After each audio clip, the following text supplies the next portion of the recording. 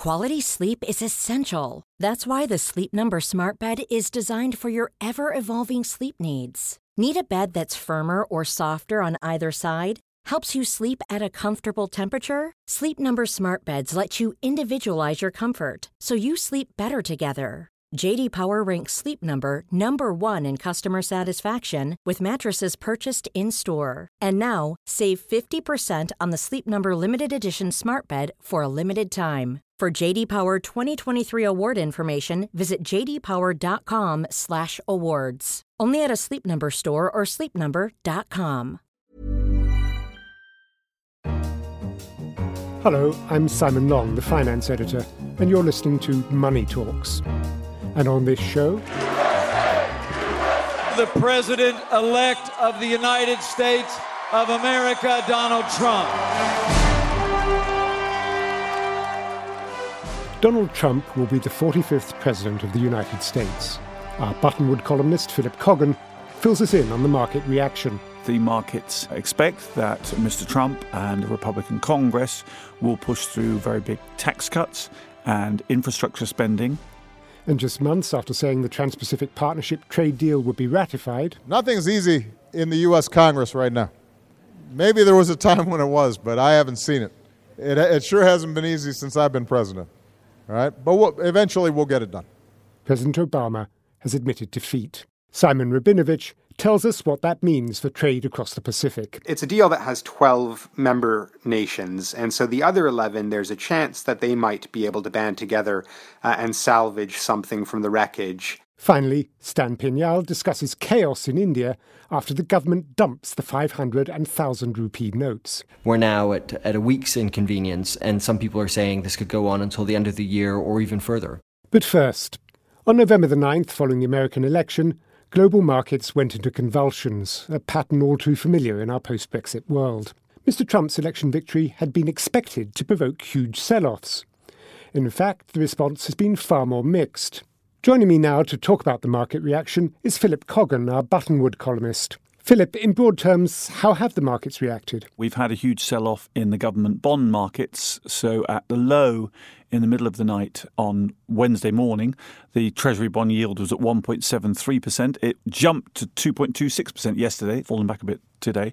So that's a big move in the context of very low yields. And we saw that repeated pretty much around the world in government bond markets. But equities did much better. So the immediate response of the futures market was to show a huge fall in US equities. By the time the markets actually opened, they rose and have risen further. So why is all this? The main reason is that the markets expect that Mr. Trump and the Republican Congress will push through very big tax cuts and infrastructure spending that will boost the American economy, in the short term at least, but of course widen the deficit. And that's why bonds are taking alarm at it. Possibly might lead to some more inflation.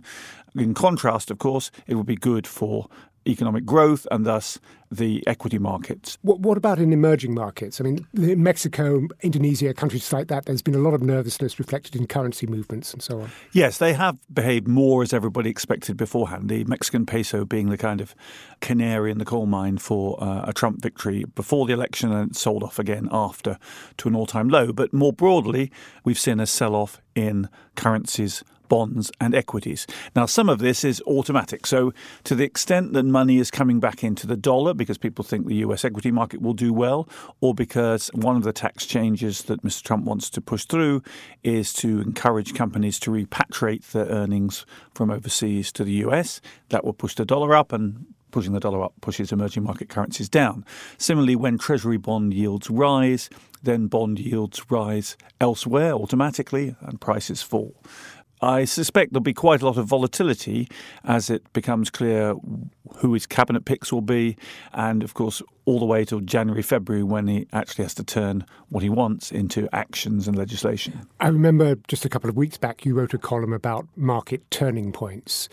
Have we just seen one, do you think, or is it far too early to tell? I think it's a bit early to tell, but yes, that's all to the market turning point idea that we are moving away from a world where people are most worried about deflation and sluggish growth to one where they might be worried about inflation or welcoming reflation, perhaps, and hoping for more economic growth. I think we need to exercise a bit of caution. The forces that caused most developed economies to grow slowly are to do with demography and low productivity. To the extent that infrastructure spending might boost productivity, that might help. To the extent that big tax cuts for the rich come in, that probably won't help with those factors at all. So we can't be sure. We've seen, of course, huge stimulus programs in Japan, for example, without really turning growth around specifically. Whilst it's understandable that markets like to get excited, they jump on the latest trend, it's going to take many months before we can be sure that we really have seen the end of the deflationary era. Even so, though, the trend away from government bonds and towards equities and away from emerging markets towards more traditionally safe havens, is that likely to continue? I think, again, it all depends on what happens. So let's think about emerging markets again. If we did have a big spend on infrastructure, then that requires stuff, that requires commodities, which emerging markets produce. If we did have a booming US economy and we didn't have protectionism, then again, you'd expect emerging markets to do well. Of course, what those factors would do would be to drive up the trade deficit of the US, because it'd be importing commodities, it'd be importing goods from the rest of the world as the emerging market boomed.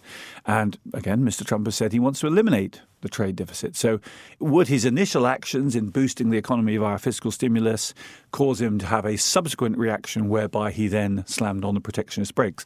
Again, we don't know. We can't really anticipate until we know the kind of people he appoints, the kind of economists he listens to. And, of course, we have to allow for Congress, which has its own agenda, which is less protectionist, more on the tax-cutting side. So inevitably we'll end up with something that Mr. Trump doesn't want and Congress doesn't exactly want, something in the middle. And I suspect we'll be talking about these questions for months to come. Thank you very much, Philip Coggan. Thank you. And what do you think? Will the Trump slump in the emerging world persist?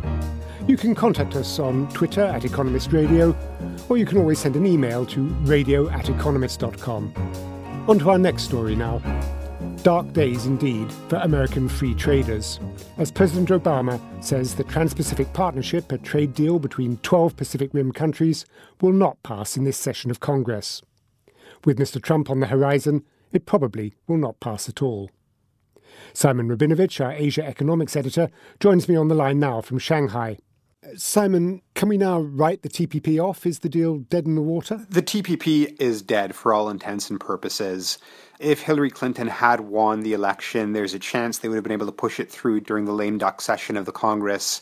Trump, though, made very clear that he thinks the deal is terrible. With his surprise triumph in the election, there's basically no chance of passage. Congressional leaders, both from the Democratic Party and the Republican Party, have said they're not going to go ahead with it. And the White House has acknowledged that the deal is dead from the American standpoint. But it's a deal that has 12 member nations. And so the other 11, there's a chance that they might be able to band together and salvage something from the wreckage. The chances of that are quite slim, but it is something that people are talking about. There's a meeting where a lot of them will be together this weekend, the APEC meeting in Lima, Peru.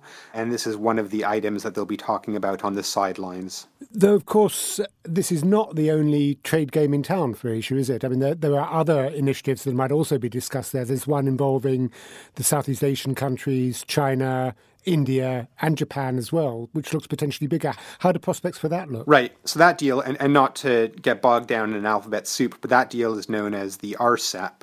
The RCEP is looking like it's close to completion. Initially, they were aiming for this year. It's possible it might carry over until, or quite likely they'll carry over until next year with it.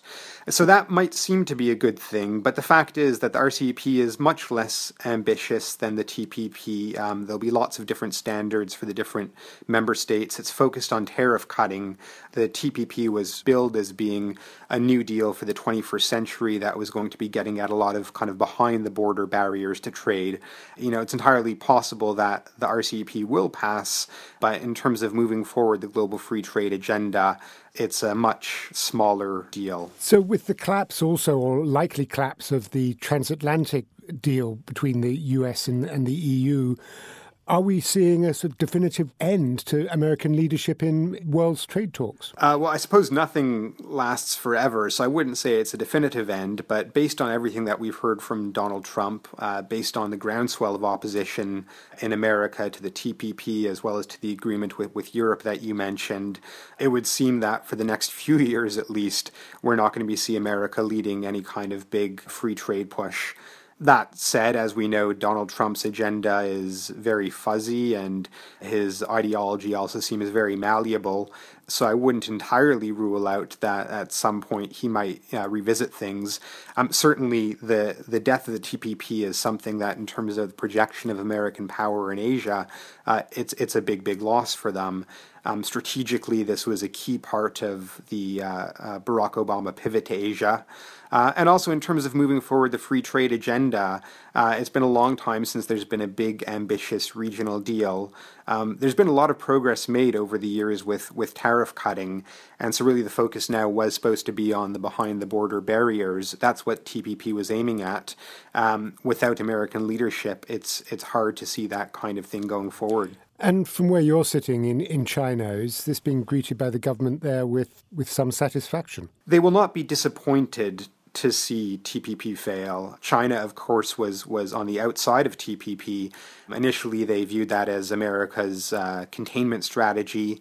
From the American standpoint, it was more about trying to have what they viewed as a high-quality trade agreement with complex things agreed to, and they didn't think they could get that with having China on the inside of it. But China was very concerned about being left out. It would have been bad for their supply chain that they've developed, and it would have been negative for their economic leadership of the region. So this does create an opening for China to try to move into.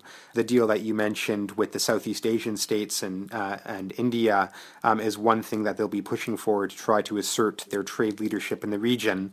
But their trade agenda is much less developed than the American agenda. And so the notion that they could somehow replace America in leading global free trade, it's still far too early to see that. Simon Rabinovich, Asia Economics Editor, thank you.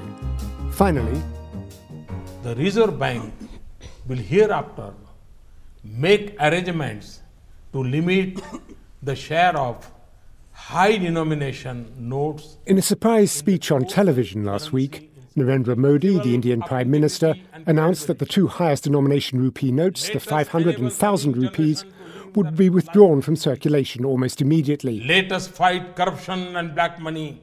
Let us ensure that the nation's wealth benefits the poor. Stan Pinyal, our South Asia business and finance correspondent, is on the line from Mumbai. Stan, as I understand it, these two notes accounted for some 86% of cash in circulation. If that sort of money is suddenly withdrawn, you'd expect a certain amount of chaos. Is that what's happened? Yes, very much so. All of a sudden, pretty much all the money that anybody had in their wallet was worthless in shops. And in order to be worth anything, would have to be processed through the banking system. As you would expect, people rushed to banks as soon as they reopened after a 2-day bank holiday, and the queues, either at banks or at ATMs, have been snaking around the block ever since. Am I right in thinking that Narendra Modi, a man famous for not apologising, has actually apologised about some of the disruption that's been caused? Yeah, so certainly there seems to have been much more disruption than people realised. At the beginning, people thought you'd have maybe 3-4 days of some kind of disruption, people having a hard time finding cash. But actually all sorts of little things seem to have come in the way. So a new note that was launched for 2,000 rupees actually doesn't work in ATMs. They all need to be recalibrated, and that hasn't happened. And it couldn't happen because the whole thing was completely secret. The government argues that in order for this scheme to be successful, people had to be surprised. Otherwise, they would have liquidated. People holding these stocks of so-called black money would have liquidated them beforehand. So the government's tried to respond as best it can. There is a lot of patience, I have to say, in the country. A lot of people I've spoken to are quite supportive of the move. Black money corruption is perceived to be a big problem. Narendra Modi is perceived to have a mandate to combat it. The question is, how long is the patience going to last? People were expecting 3 or 4 days of inconvenience. We're now at a week's inconvenience, and some people are saying this could go on until the end of the year or even further. Indeed, I remember when I lived in India reading a number in the newspaper which implied that I was among the top 75,000 taxpayers in the country. And believe me, I certainly wasn't among the top 75,000 earners. Avoiding taxes is a way of life in India, isn't it? Is this going to help? Well, so only 4% of people pay taxes in India anyway. That's not necessarily because they're all tax dodgers, but, for example, anybody who has agricultural income doesn't pay taxes, and the thresholds are relatively high, or rather incomes are very low. There is a crying need for reform of direct taxation. Interestingly, India is going at the same time through a sweeping reform of indirect taxation. It's in the process of introducing this goods and services tax, in which all tax rates across the country are going to be harmonized, which is a huge reform. Some people are asking whether India can endure this much reform in such a short period of time. And there is some question as whether this kind of highly disruptive demonetization is necessarily the one that gives you the biggest bang for the buck, as it were. Though when it was first announced, orthodox economists were by and large overwhelmingly supportive, weren't they? I mean, has that been dented by the experience of the past few days? Yeah, certainly. I mean, the costs are bigger than people expected, and the benefits aren't clear. So the big debate is what are the fiscal implications of demonetization? At the beginning, one line that was pushed a little bit by the government was there is going to be maybe 20% of these notes that aren't going to come back into circulation. If those notes don't come back into circulation after January 1st, they are going to be worthless. That means that banknotes, which are a liability of a central bank, it's a liability that the central bank has to make good, all of a sudden those could be eliminated from the central bank's balance sheet, and as a result, the central bank would have all this money that it could pass on to the government, which is its only shareholder. Economists have now established that actually life is not that kind for the government, and in fact that argument that this will result in a big fiscal windfall for the government has somewhat abated over the last few days. Stan Pignal, thank you. Well, that's all for Money Talks this week.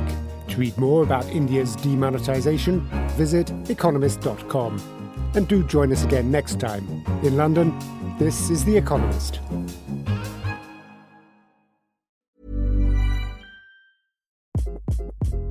Hi, this is Craig Robinson from Ways to Win, and support for this podcast comes from Invesco QQQ, the official ETF of the NCAA. The future isn't scary. Not realizing its potential, however, could be. Just like on the recruiting trail, I've seen potential come in many forms as a coach. Learn more at Invesco.com/QQQ. Let's rethink possibility. Invesco Distributors, Inc.